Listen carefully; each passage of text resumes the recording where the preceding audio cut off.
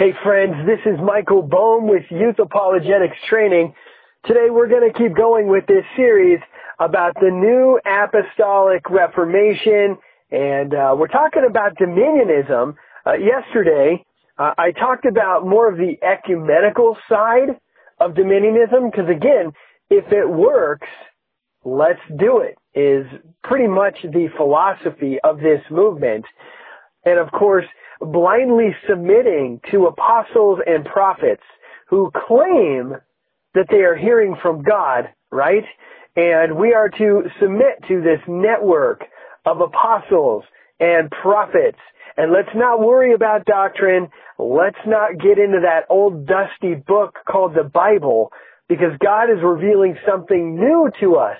We're getting fresh fire. We're getting new wine. We're getting new manna. New something, all right? We're getting something new from the Lord, and we're not going to pay attention to all those old dusty books of the Bible, right? And that's kind of the mentality that you get from this type of movement.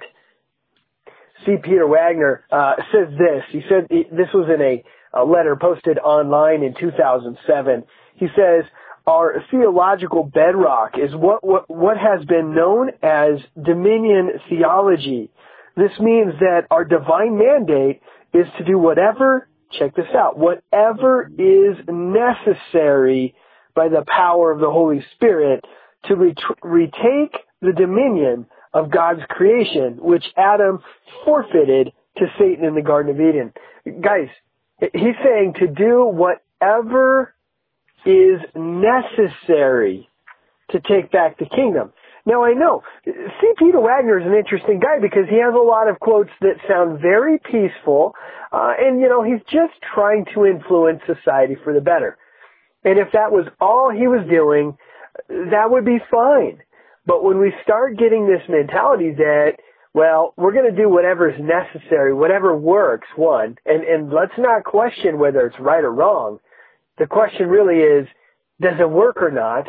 And secondly, is that really what God wants us doing? Now, I understand we are supposed to influence our society for the better, but how do we do that? We do that by changing lives through the gospel, through salvation, people coming to Christ, and then God's word changing them from the inside out, imposing our morality on society. Well, friends, I suppose in matters of like murdering innocent children, well, I guess I'm kind of okay with that. But at the same time, guys, you're not changing the heart at that point. You're forcing others to observe your perspective of morality. And what does that do? Well, it generally creates a spirit of rebellion. This isn't going to end well for us, guys. We need to focus on the gospel, preaching the gospel, and that is what changes hearts.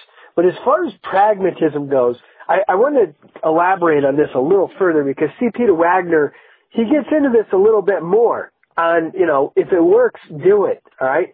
He says this, we ought to see clearly that the end does justify the means. Wait, what? Really? What else possibly could justify the means? Wow.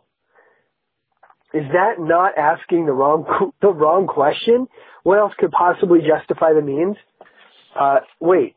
Okay, so going on, if the method I am using accomplishes the goal I am aiming at, it is for that reason a good method. If on the other hand my method is not accomplishing the goal, how can I be justified in continuing using it? All right, so okay.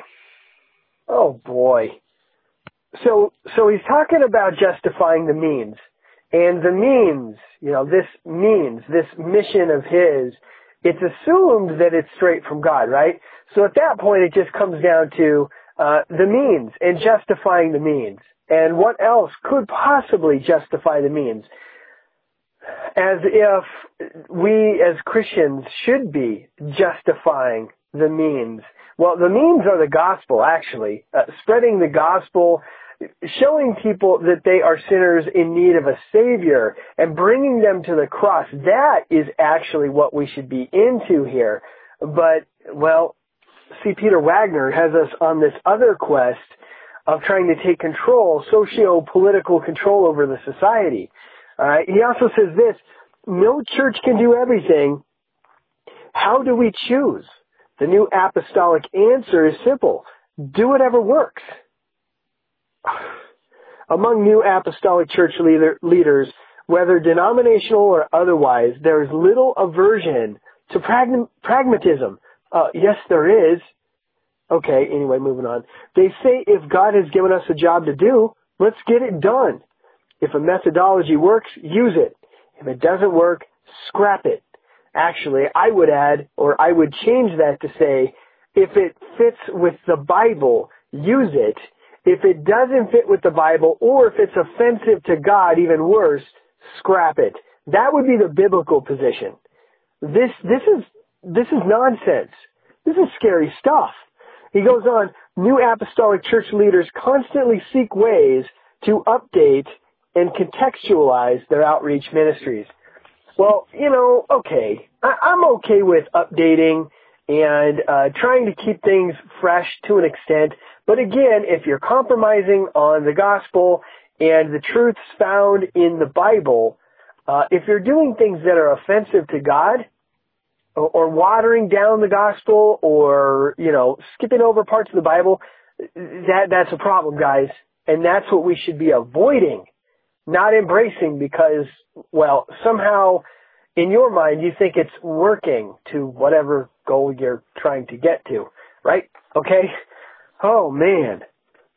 So, as we've mentioned already a little bit earlier in this series, the New Apostolic Reformation often refers to this dominionism cause, kingdom now, or kingdom now theology, right? They're trying to bring about the kingdom now. They want to take dominion. It's also referred to as the gospel of the kingdom. Man alive, that's got to offend God. In fact, Dale Neal, president of the International Christian Chamber of Commerce, man, he says it this way, and this is definitely NAR speak. He says the gospel, the church must grow past the gospel of salvation. Oh, man alive, that is a disaster right there already. The church must grow past the gospel of salvation message and understand that it is only when we begin to implement the principles of the gospel of the kingdom, that we will really begin to see change in lives and cities and nations. The church has no understanding of this realm.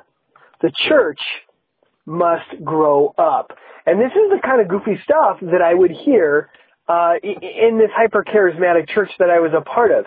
I specifically remember one Sunday the pastor going on and on about how we've heard too much of the Bible already. We've received too much Bible instruction already. We need to move past the gospel. We need to move outside of the Bible into what God is doing now, into, and basically I'm quoting in a roundabout way, into extra-biblical revelation.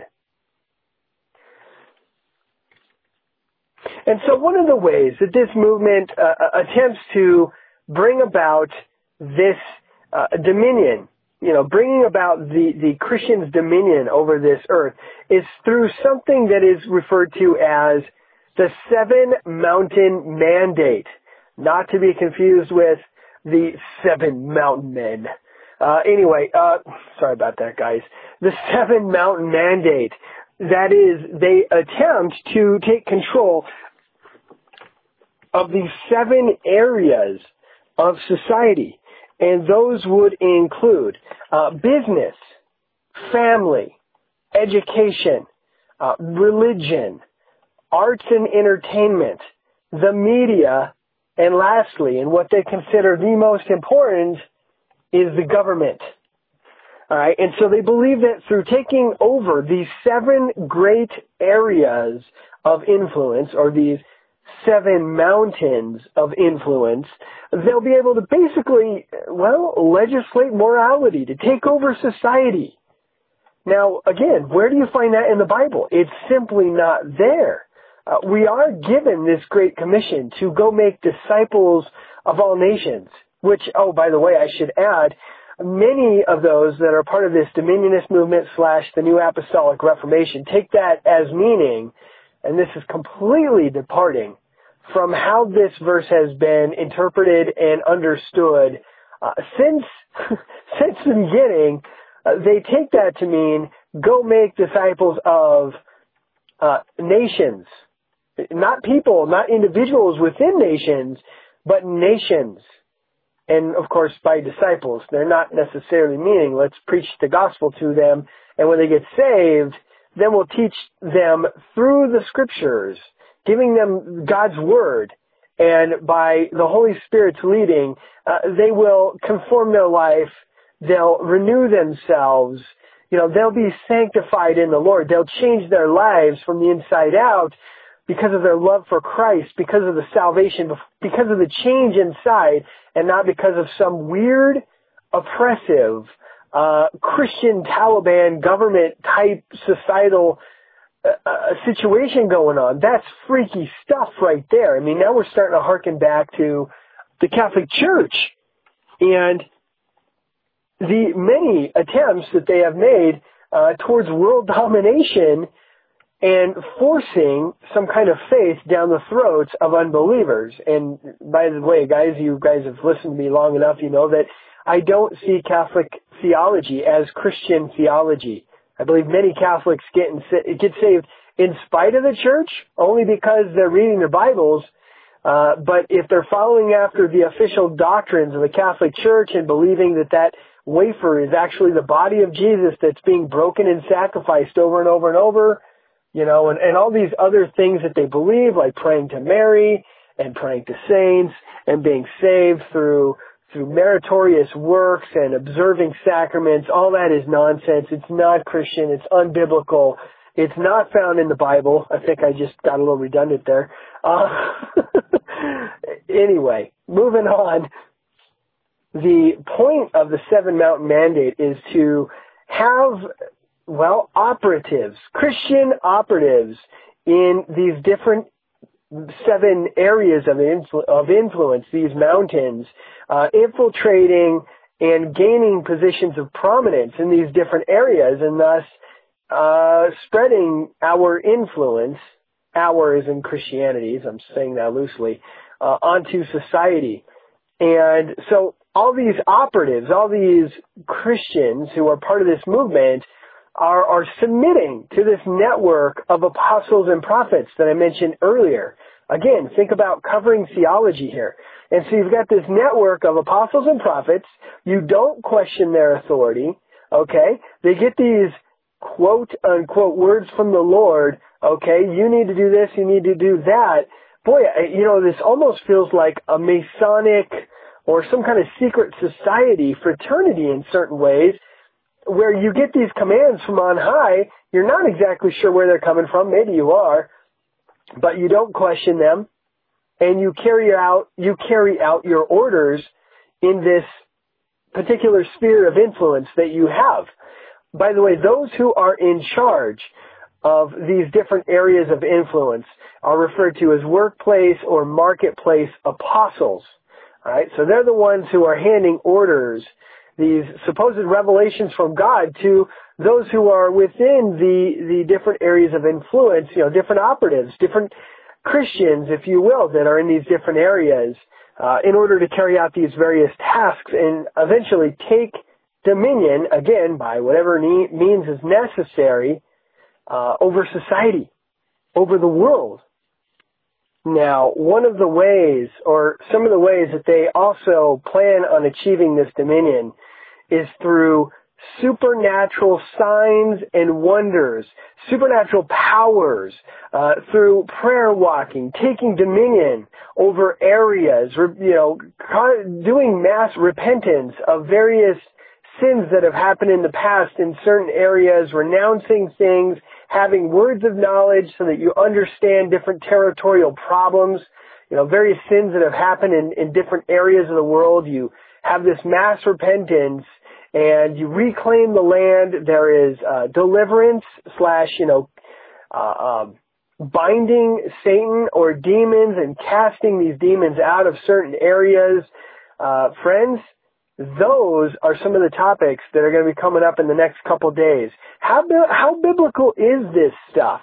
Where do we draw the line? What is this? And so we're going to talk about these supposed supernatural signs and wonders that they are performing. We're going to talk about binding satanic forces, taking dominion over areas by binding the demon that is supposedly in charge of certain areas, binding Satan, and these other words of knowledge, prayer walking, prayer mapping. What is all this stuff? We're going to talk about it. We're going to find out just how biblical it really is. And so I'm going to stop right here, friends. If you guys would like to chat about this, you can catch me on Google+, Facebook, Twitter, and also myworldviewpage.com. With that, I love you guys, and I'll see you tomorrow.